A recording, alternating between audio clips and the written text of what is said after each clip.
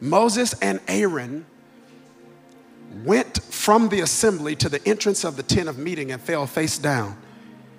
And the glory of the Lord appeared to them. The Lord said to Moses, take the staff, you and your brother Aaron, and gather the assembly together. Speak to that rock. Somebody say, speak. Okay, speak to that rock before their eyes. They need to see you speak. And it, meaning the rock, will pour out water. You will bring water out of the rock for the community so that they and their livestock can drink.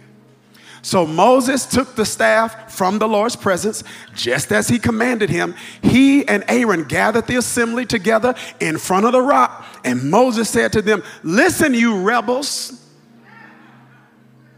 Must we bring you water out of this rock?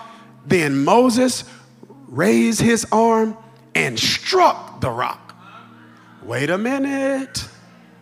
God said, speak. Moses struck. Some of you thinking, PD, give him a break. It was an accident. He struck the rock twice with his staff. But water gushed out, and the community and the livestock drank. But the Lord said to Moses and Aaron, because you did not trust in me enough to honor me as holy in the sight of Israel, you will not bring this community into the land that I give them. I want to stop reading right there, and I want to use as a subject for today's sermon, this is my last nerve. This is my last. Clap your hands if you believe God's going to speak to us in our time together today. Family, as I was preparing for this presentation on today, I remembered a book that I read several years ago that uniquely impacted my perspective on progress. And the name of the book was called The Compound Effect. And the compound effect, family, is simply a principle that suggests where small, consistent actions or changes, when repeated over time, can lead to significant and exponential results. One more time. Small, consistent actions or changes over time can lead to significant and exponential results. One more time. Small, come on, consistent actions or changes, when repeated over time, can lead to significant and exponential. I don't know if you know what I mean when I say exponential. Even if you're not clear on what exponential is, you need to be excited about exponential. Because whether you know it or not, all of us want God to do something exponentially in our life. Come on and talk to me. Yeah, see, when God does it exponentially, it's not addition.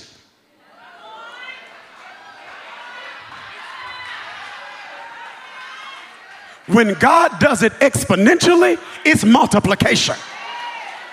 It's when he says you are no longer in the season of adding.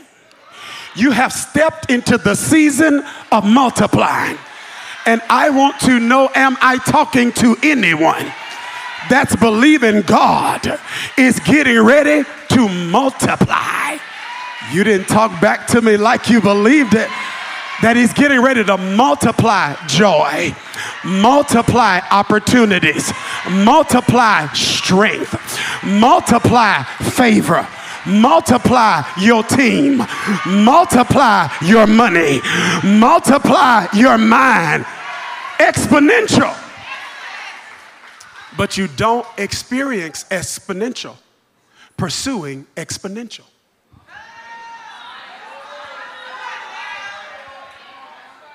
Small, consistent actions or changes over time lead to significant and exponential results. This book revolutionized my perspective on progress because it showed me you don't experience drastic changes by pursuing drastic changes. That you experience drastic changes by implementing small changes and maintaining those small changes consistently over a period of time, then your consistency compounds. And you look up and you step into a season of multiplication and you don't even know it. You look up and you got skill sets and you didn't even know you were this skilled. You look up and you done messed around and got good at something and you don't even know how you got good. You look up and you've messed around and you've got stronger and you don't even know where this strength came from. It was an exponential experience because consistency compounds. And those who understand and embrace this principle understand that I may not be able to change my destination overnight, but I can change my direction. I can't change my spiritual state tomorrow, but I can change my spiritual disciplines today. And if I change my spiritual disciplines today, it's going to change my spiritual state one day. Can't change my relationship overnight, but we can change the way we start treating each other today. And if we change the way we start treating each other today, it's going to change our relationship tomorrow. I can't change my body overnight, but I can change what I'm putting in it today. And if I start keep changing what I'm putting in it and keep it up consistently, I'll look up and it'll change my body. It's the compound effect. And when the devil can't stop you and I from doing the right thing, his next step is to try to get us to do the right thing the wrong way. If he can't keep you, Numbers 13, with a grasshopper mentality where you're small-minded, what he will do is when he can't stop you from wanting to do big things, he'll try to get you and I to do big things the wrong way. And you don't do big things trying to do big things. You do big things by doing small things consistently over a period of time, and that gives you the capability to do big things. And I'm telling you today that if you are willing to do small things like they big things, you'll hit a season where you can do big things like they small things. I said if you are willing to do small things like they big things, then you'll hit a season where you can do big things like they small things. If you are willing to do small things like they big things, you'll hit a season where you can do big things like they small things. If you are willing to take care of the lion and the bear when nobody's looking, then you'll be able to knock down Goliath when everybody's looking.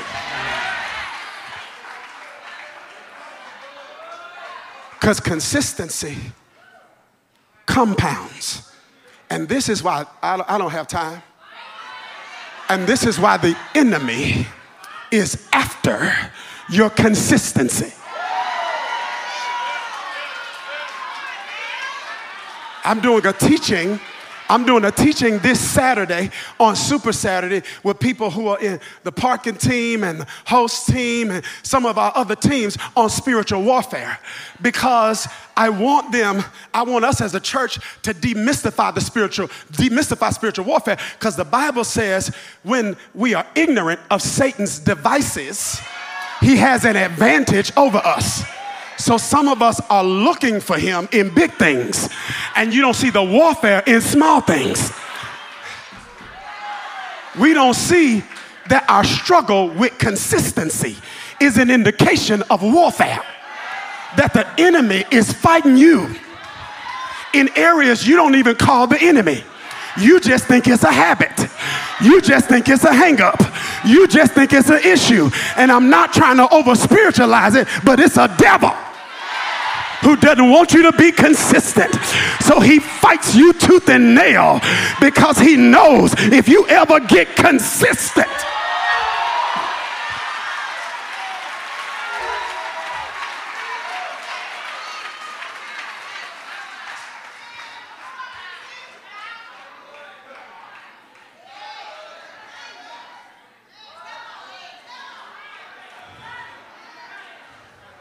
He's after it. I say, he's after it. I say, he after it. I say, he after it. I say, he's after it. God doesn't have fear, but Satan does. And he attacks you the most in the area he's most afraid of you getting together. He said, they gifted, but if I can keep them inconsistent, I can keep them ineffective. They're anointed, but if I can keep them inconsistent, I can keep them ineffective. God's got a plan for their life, but if I can keep them inconsistent, I can keep them from stepping into it. Well, the devil's getting ready to have a nervous breakdown today. I said the devil's getting ready to be mad today. He's getting ready to have a bad day today because God's getting ready to break the yoke of inconsistency off your life.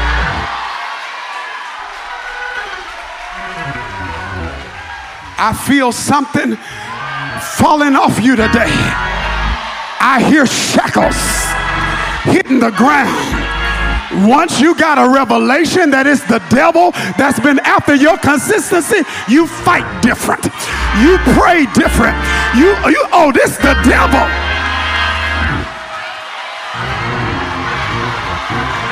I didn't know it was the devil. I thought it was a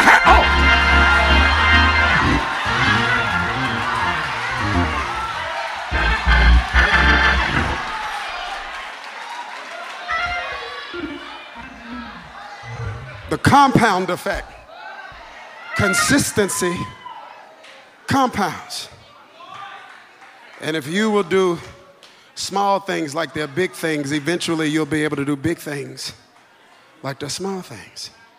And as I thought about this principle, I saw how it was pertinent, relevant, salient to these sermons I've been preaching regarding managing meltdowns. I saw a connection between the compound effect and meltdowns. I saw something. Y'all want to know what I saw? I said, do you want to know what I saw? I saw that meltdowns are a consequence of the compound effect. Because every principle works both ways.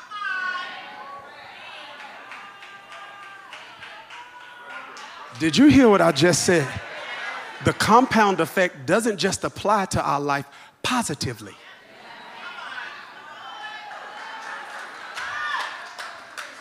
The compound effect also applies to our life negatively. So if I ignore small issues consistently over time, then my ignoring of those small issues consistently over time leads to significant and exponential problems. Did you hear what I just said?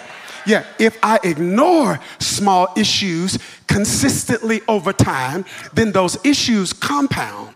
And what started off as a snake in the book of Genesis ends up being a dragon in the book of Revelation. And it's easier for me to defeat an issue when it's a snake than it is for me to defeat it when it's a dragon. And some of us right now, no judgment, but we fighting dragons when we should have been fighting snakes. Y'all aren't talking to me. It's a snake. It's a snake when you could stop and you won't.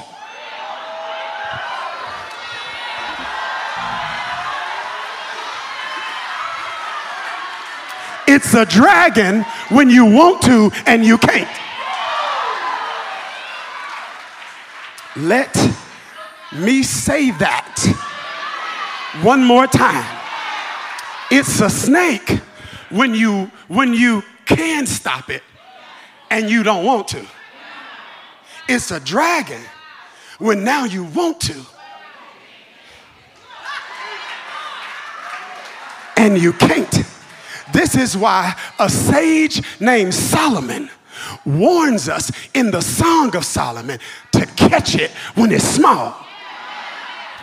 He says in Song of Psalms 2:15, catch for us the foxes, the little foxes that ruin the vineyard.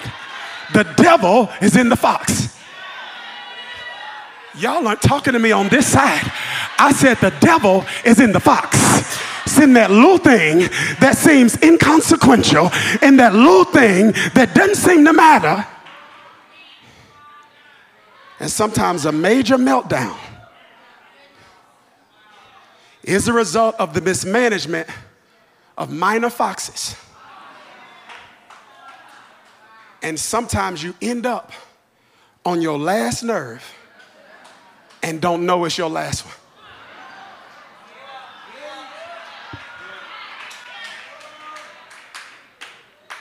And our text that we just read in Numbers is an example of what I'm trying to articulate. This text in Numbers exposes us to one of the most epic meltdowns in human history.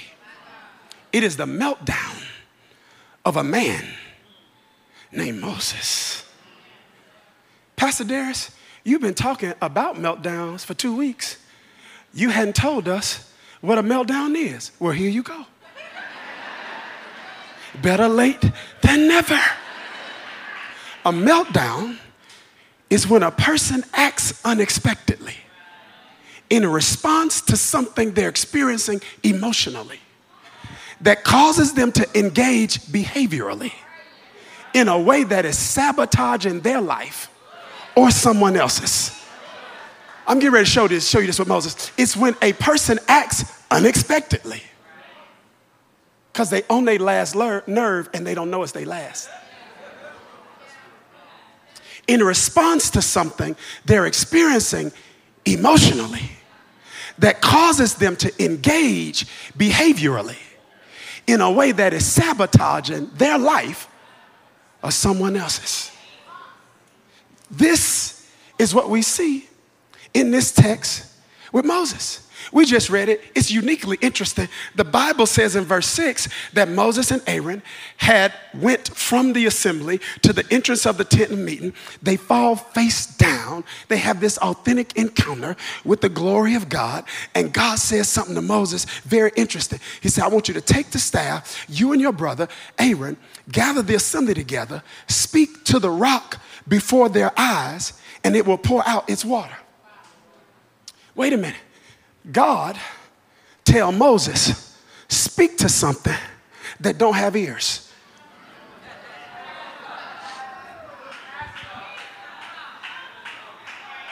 Did you hear what I just said? Speak to something that don't have ears. And when you speak to something that don't have ears, I'm going to release something that you don't think it have. I know you and I have gone looking for water in a number of different places, but most of us have never gone looking for water in a rock. So he says, I want you to speak to something that don't have ears, and I'm gonna make it release something you don't know it have, and it's gonna come out of an opening you can't see. Y'all are not talking back to me in the back. He said, just because you don't see ears doesn't mean it don't have ears. Just because you don't see water in it doesn't mean it doesn't have water in it. And just because you don't see an opening don't mean I can't make a closed thing open up. I don't know who this is for, but somebody needs to be excited because God knows how to get through to something that don't have ears. He knows how to make something release something you don't know it has. And he knows how to make closed things open up. I don't know if a closed door, I don't know if it's a closed opportunity, I don't know if it's a closed mind, but God is getting ready.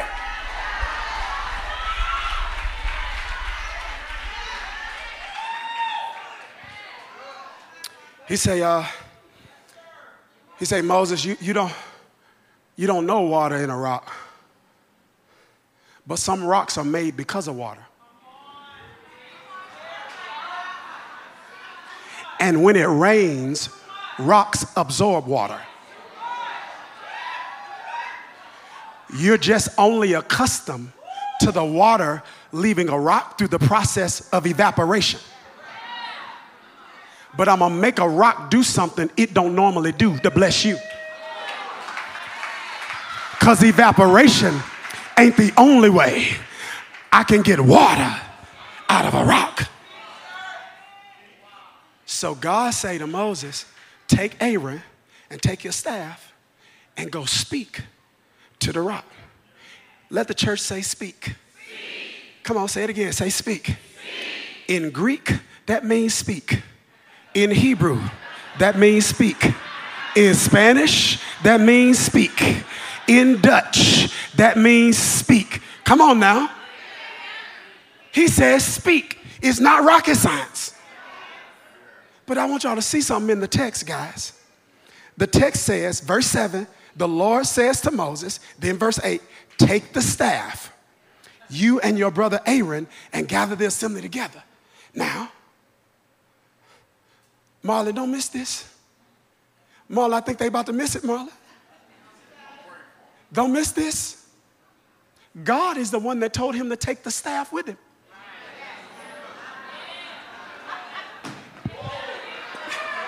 Look at verse 8. I'm going to read it for you. Moses took the staff. Come on, excuse me, verse 7. The Lord says to Moses, take the staff, you and your brother Aaron, and gather the assembly together.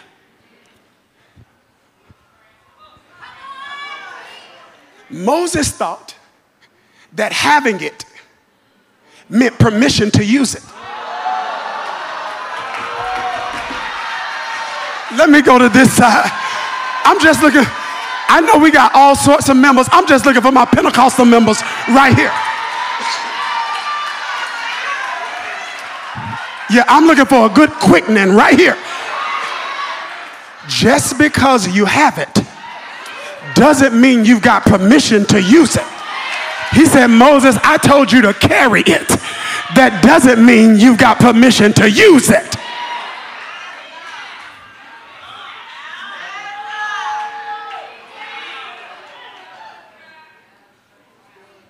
So Moses takes the staff, and this is what he says. He says, listen, you rebels. Okay. He's talking to people, and God never told him to talk to people. God told him to talk to the rock.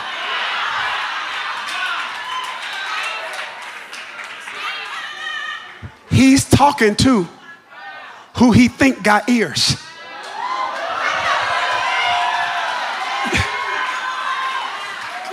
Did you hear what I just?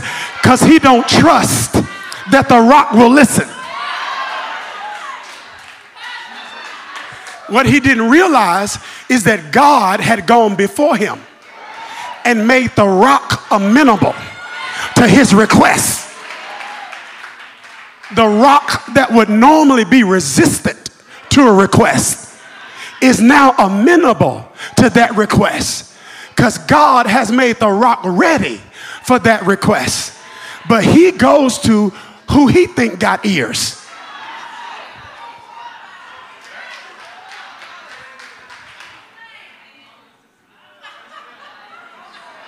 Just drinking my water, minding my business.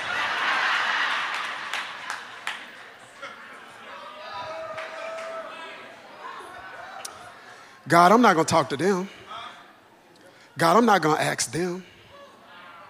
I don't even like them. They don't even like me. They always tell everybody no. They selfish. They keep looking out for themselves. They rocks. Why would I tell them? They don't have nothing.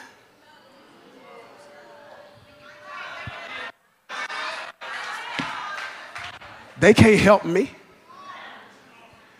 You don't know who you sitting next to. You don't know what kind of water is in the rock that's sitting next to you. Just because I'm not bragging about it, just because I'm not talking about it, just because I'm not posting about it, does not mean it's not in me. Sleep on me if you want to. Stay thirsty if you want to. There's some water in me.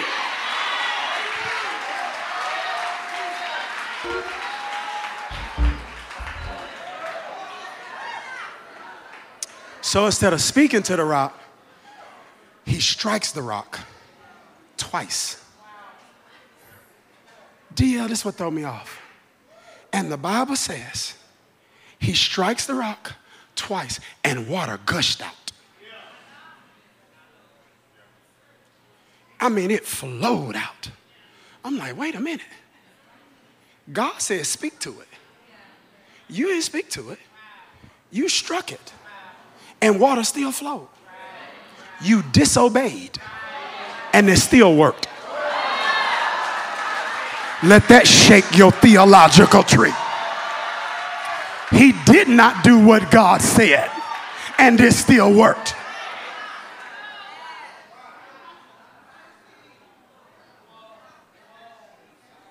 But the text doesn't just say water gushed out. Watch what the text says. The text says water gushed out and the community and their livestock drank. Whoop, there it is. Right there.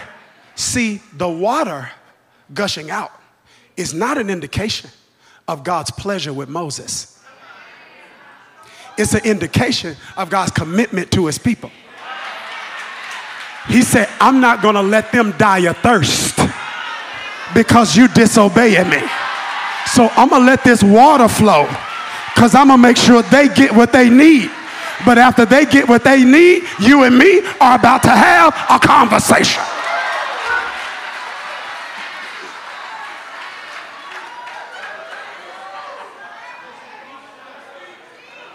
Water flows. And Moses like, look at me. Look at me. And God said, come here for a minute. I'll holler at you. Okay. He said, bring Aaron with you. Aaron like, what I got to do with this? You looking at Moses, you always get me into something. He said, come here. You know, when I called you, I clarified your assignment and said your assignment was to lead Israel out of Egypt, lead them in an exodus out of Egypt and into Promised Land. All my conversations with you, Moses, were about Promised Land. But it seems to me, Moses, that you confuse an opportunity with an obligation. I'm not obligated. When I'm talking to you about the Promised Land, Moses, I'm giving you an opportunity. But I think you managing this opportunity like it's my obligation. Moses, you think I'm obligated to do this.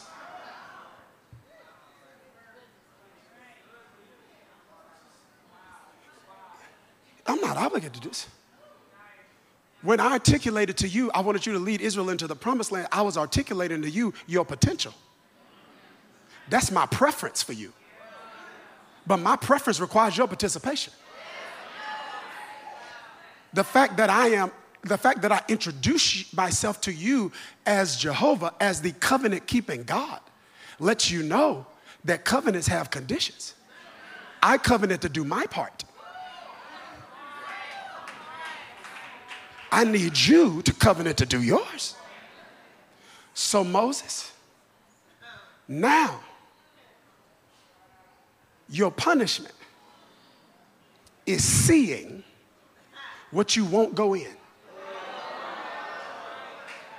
It'd been better off for you not to see it. It'd been better off for you not to know what could happen. It would have been better off to, are y'all hearing what I'm saying? He says, man, watch what God says to him. He says, you did not trust in me enough to honor me as holy in the sight of the Israelites. Your lack of trust in me has now undermined my trust in you. It hadn't changed my love, but it changes my trust. Because now your meltdown has said to me, I can't predict how you're going to behave in front of my people. Whatever you was feeling, you talked to me about everything else. I wish you would have let me and you handle that before you did that in front of them. Now you have so undermined your credibility that I'm robbed myself of my credibility if I keep you there. So now you put me in a position whether I got to choose between you or my credibility. And what the people need to go to the next level is to know that I'm credible. They need to know I'm faithful to my word.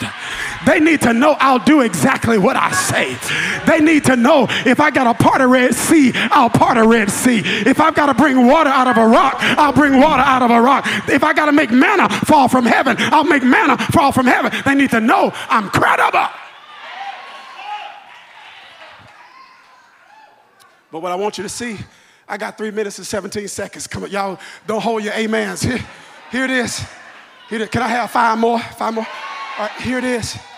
But here's what I want you to see. Moses mismanaged this moment, not because of immorality, but because of a meltdown.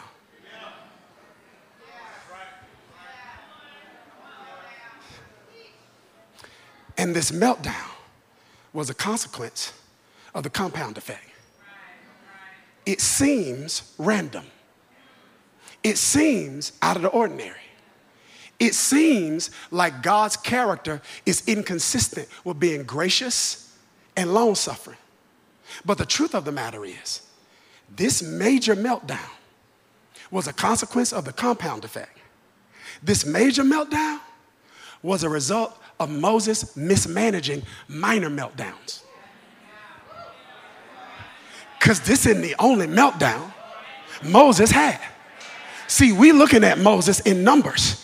But in the book of Exodus chapter number 2, the Bible says this. One day after Moses had grown up, he went out to where his own people were and watched them at their hard labor. He saw an Egyptian beating a Hebrew, one of his own people. Looking this way and that way and seeing no one, he killed the Egyptian, hid him in the sand, and the next day he went out and saw 2 Hebrews fighting and asked the one in the wrong, why are you hitting your fellow Hebrew? Wait a minute. He kills a man.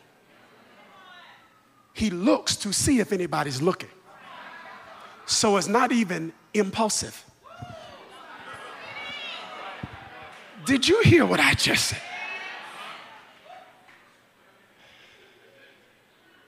Got me? That's Exodus 2. 30 chapters later, in Exodus 32, it says when Moses approached the camp, he saw the calf and the dancing, and his anger burned.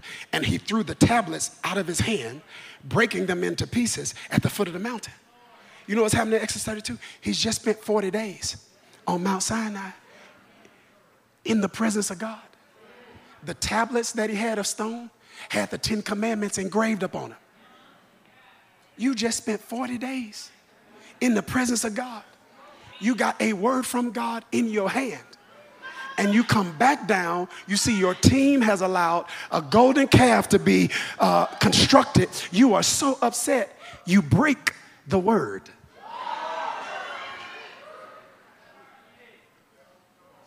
But you just left the presence. I mean, you were just, you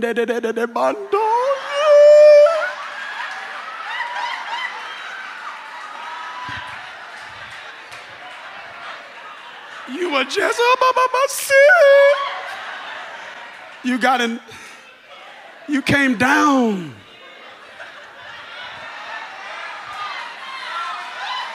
Because you can't live on Sinai.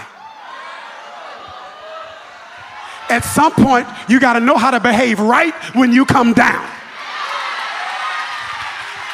You got to learn how to hold your tongue when you come down. You got to learn how to love people when you come down, because you will not always be on Sinai.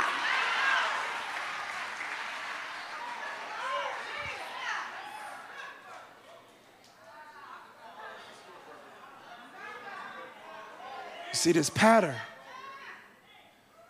of meltdowns. And so the many meltdowns were intended by God to be a mirror in Exodus, so there wouldn't be a problem in Numbers.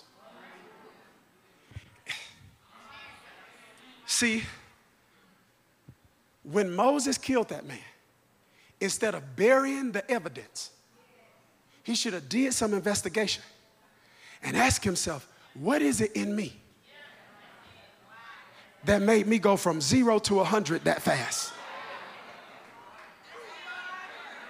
But instead of investigating the issue, he just hid the evidence. So he got discreet, but not delivered.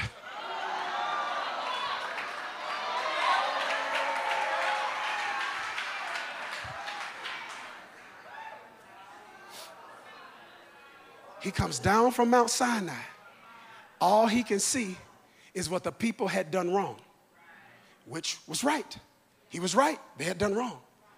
But when he broke the tablets, he didn't pause to say, what is it in me that's got me responding like this?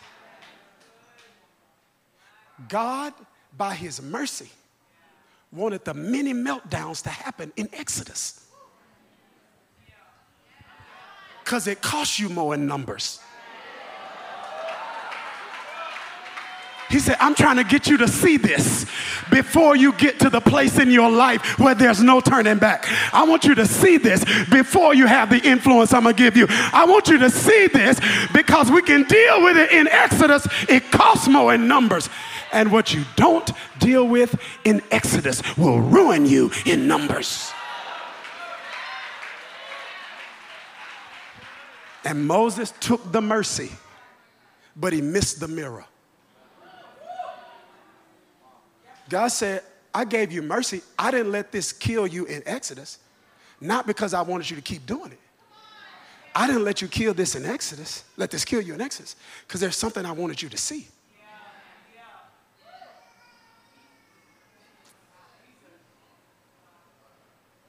And because he didn't deal with it in Exodus, he had to deal with it in Numbers. What started off as a struggle in Exodus turned into a stronghold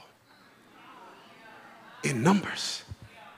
Stronghold, Pastor, what's that? Well, the Apostle Paul uses this word in 2 Corinthians chapter number 4, 2 Corinthians chapter number 10, verse 4. He says, the weapons we fight with are not weapons of this world. On the contrary, they have divine power to demolish strongholds. Then he gives us some commentary on what he means when he says strongholds. He says this. He says, we demolish arguments and every pretension that sets itself up against the knowledge of God. That's what the stronghold is.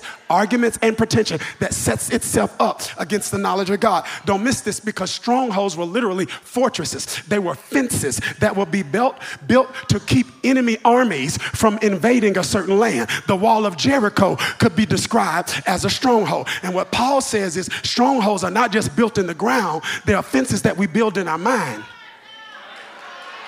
But Paul says they are arguments, they are ways of reasoning that sets itself up against the knowledge of God. It's a fence that's based on an argument you've constructed in your head that doesn't allow the knowledge of God to get through. So the stronghold is not the habit. The stronghold is not the addiction. The stronghold is not the behavior. The stronghold is the lie you told yourself that enables you to keep engaging in the behavior, and that fence won't let truth get through. So your behavior perpetuates itself because the stronghold is set itself up against the knowledge of God.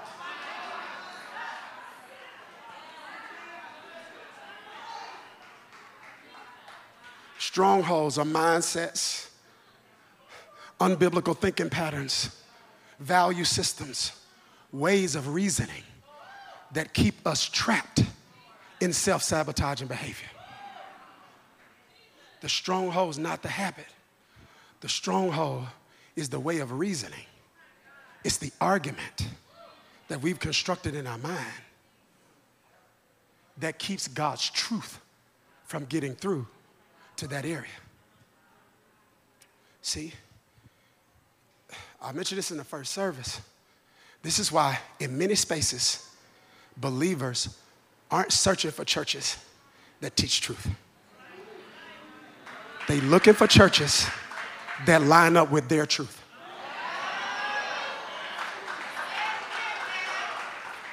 And if there is a truth of God that doesn't line up with my way of reasoning, that stronghold repels and rejects that truth. So if the stronghold is forgiveness is weak, when the word that is taught says forgive others as God has forgiven you, your stronghold rejects it.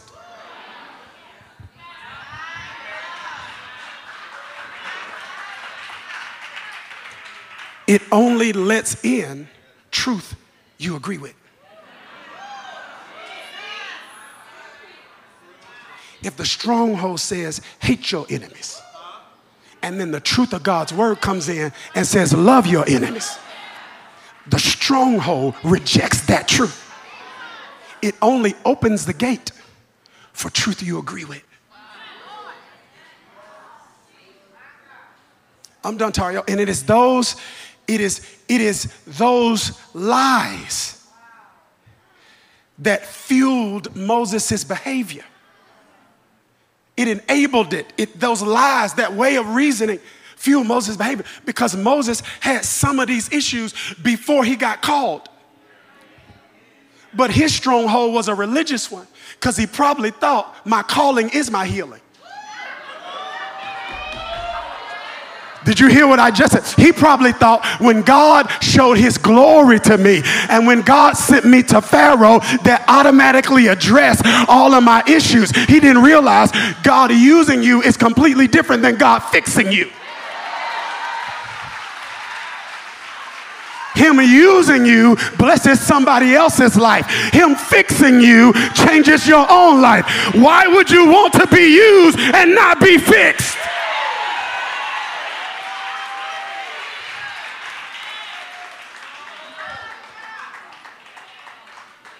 Say, your anointing is not your healing. Say, you can be anointed. That anointing does not fix insecurity. Anointing does not fix comparison. Anointing doesn't fix hyper ambition. Anointing doesn't fix hypersensitivity. Anointing doesn't fix territorialism. Being used isn't the same as being fixed. But that stronghold. Because even after he hit the rock instead of speaking to the rock, he had just left laying prostrate on his face before God. Bible says him and Aaron were on their face and the glory of the Lord appeared among them.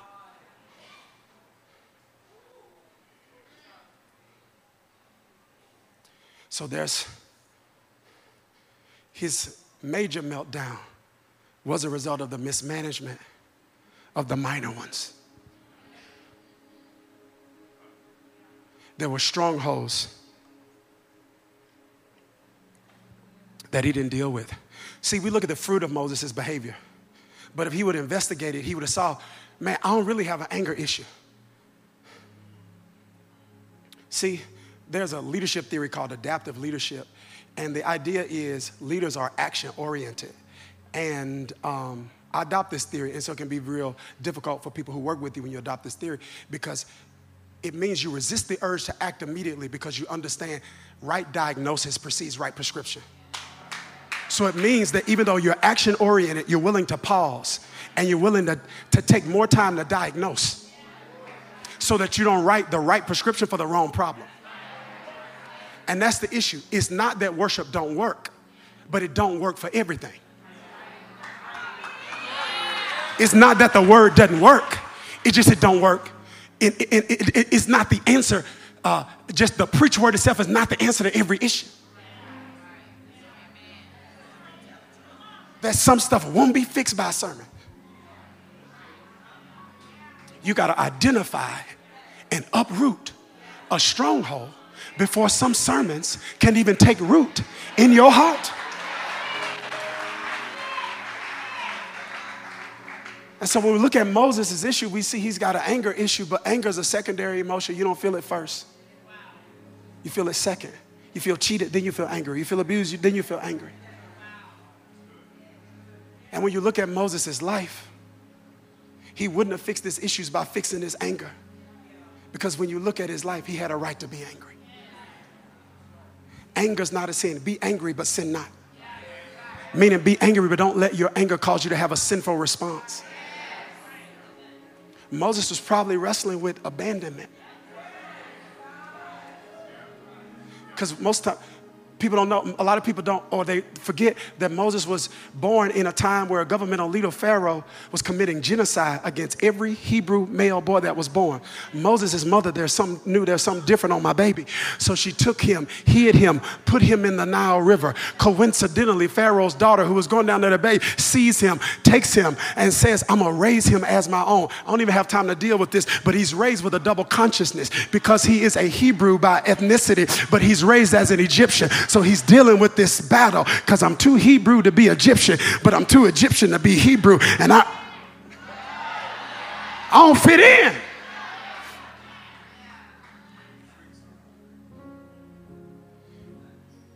And so his mother released him to save him. The Bible says she nursed him, but she didn't raise him.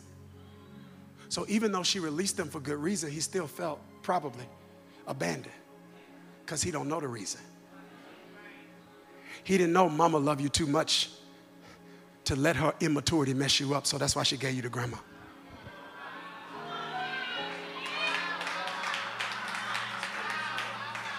That mama loved you so much she wasn't willing to roll the dice.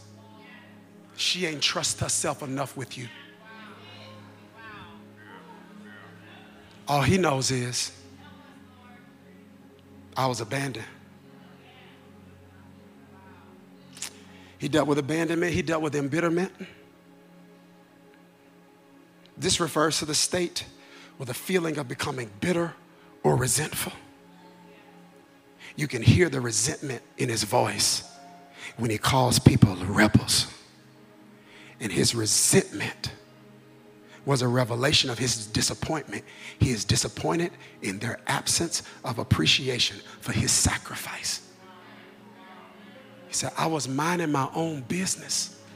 God come setting bushes on fire telling me to take my shoes off.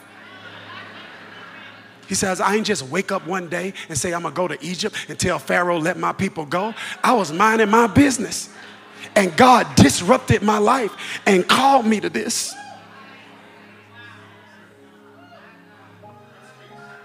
And every time I turn around, y'all complaining. You prayed and asked God to get you out of Egypt. God tapped me on the shoulder, called me to lead you in an exodus out of Egypt. And as soon as we run into one problem in the wilderness, you saying it was better in Egypt. He says, I'm bitter because I'm sowing my life in the people I can't please.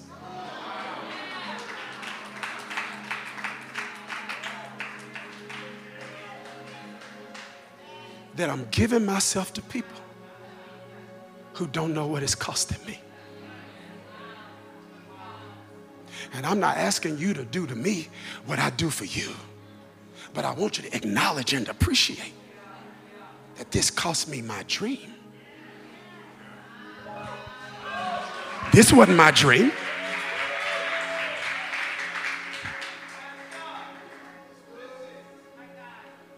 He dealt with abandonment. He dealt with embitterment. He dealt with discontentment.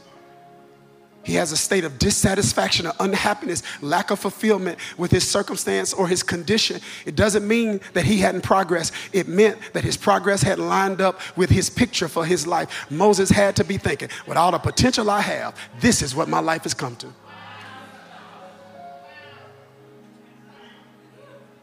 I can speak Egyptian and Hebrew, and this is what my life has come to.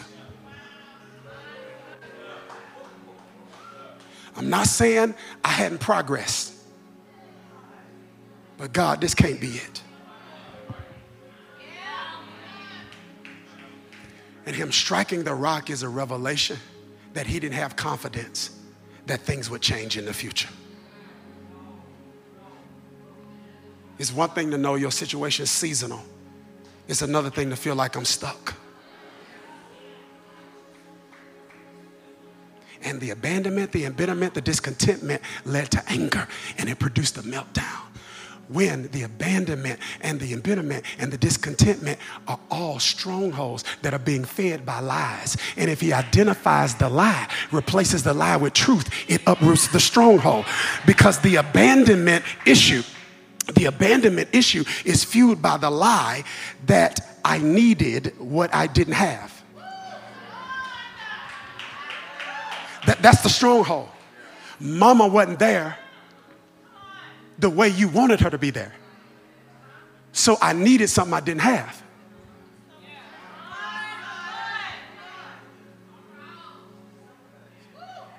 But Moses doesn't become Moses. You missed it. Moses doesn't become Moses if she doesn't have enough spiritual sense to say, I got to put him in the Nile River to preserve him. He's telling himself a story, not realizing that if she had been who you wanted her to be, the way you wanted her to be, you wouldn't be alive. And just because you wanted it didn't mean you have to have it. Just because you felt the void doesn't mean it's leaving you with a void. Just because you didn't have what you thought you should have had doesn't mean you turned out worse. God will take what the enemy meant for evil and work it for your good. He said, I did it without it. I did it anyway. I did it in spite of.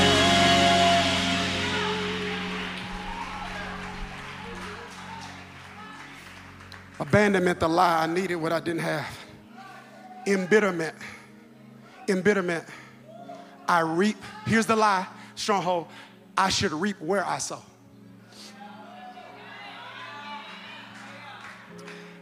Bible says I reap if I sow, not where.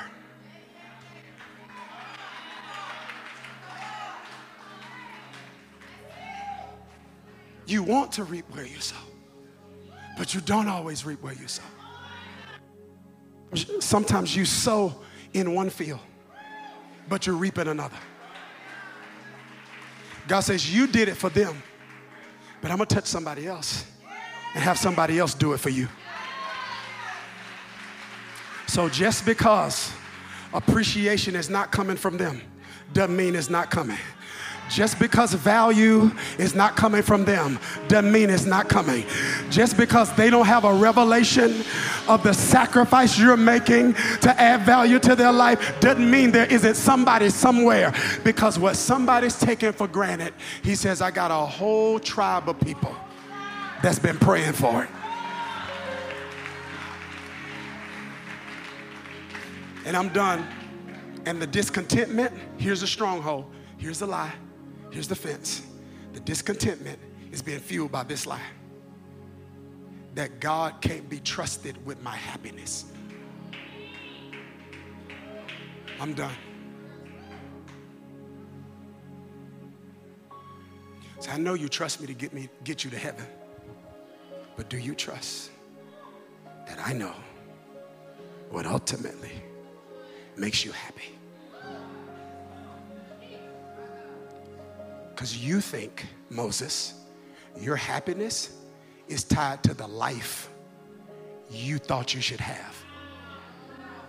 And you're thinking, if I would have never interrupted you with that burning bush, that your life would be much better than it is now. You're thinking without that interruption, you would be in a state of emotional bliss and satisfaction, when you don't realize that when I rescue you from a dream that's not my dream from your life, I am rescuing you from misery.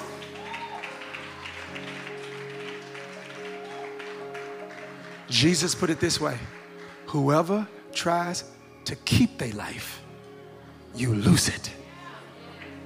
But if you're willing to lose it, you'll find it. Our time is up. But God, I feel this. God is making a request of some of you We got to go, Tario. He's making a request of some of you. God is making a request of some of you. He's requiring from you the life you think you're supposed to have. He's saying, give me that.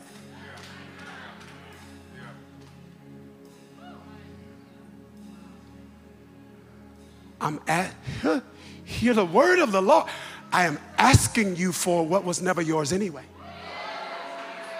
It's not your life. It's mine. And I'm asking you to get that to me. Because if you give me the life you think you're supposed to have, then in exchange, I'll give you the life you were born for.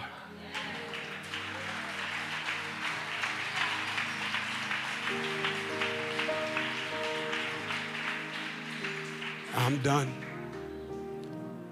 But in the privacy of your own heart, this is, I know I felt that. This is some of your moment to surrender. To say, Lord, I really give you my life. Yep. Hey, Darius, law school, give me that. Give me that. I need that. And if I request something from you, I'll never give you anything inferior in exchange. So right now, I gotta go. I want you in the privacy of your heart to give him that thing you've been fighting to keep. I hear this, gosh, that your clarity is tied to your surrender. God's like, I hadn't told you, I don't tell you what until you give me a yes first. And some of you have been looking for clarity from God regarding what this next season of your life should be like. And he said, I'm not giving you clarity until you resolve in your heart that the answer is yes, before I even tell you what it is, until you get to the point where you say, Lord, whatever it is, my answer.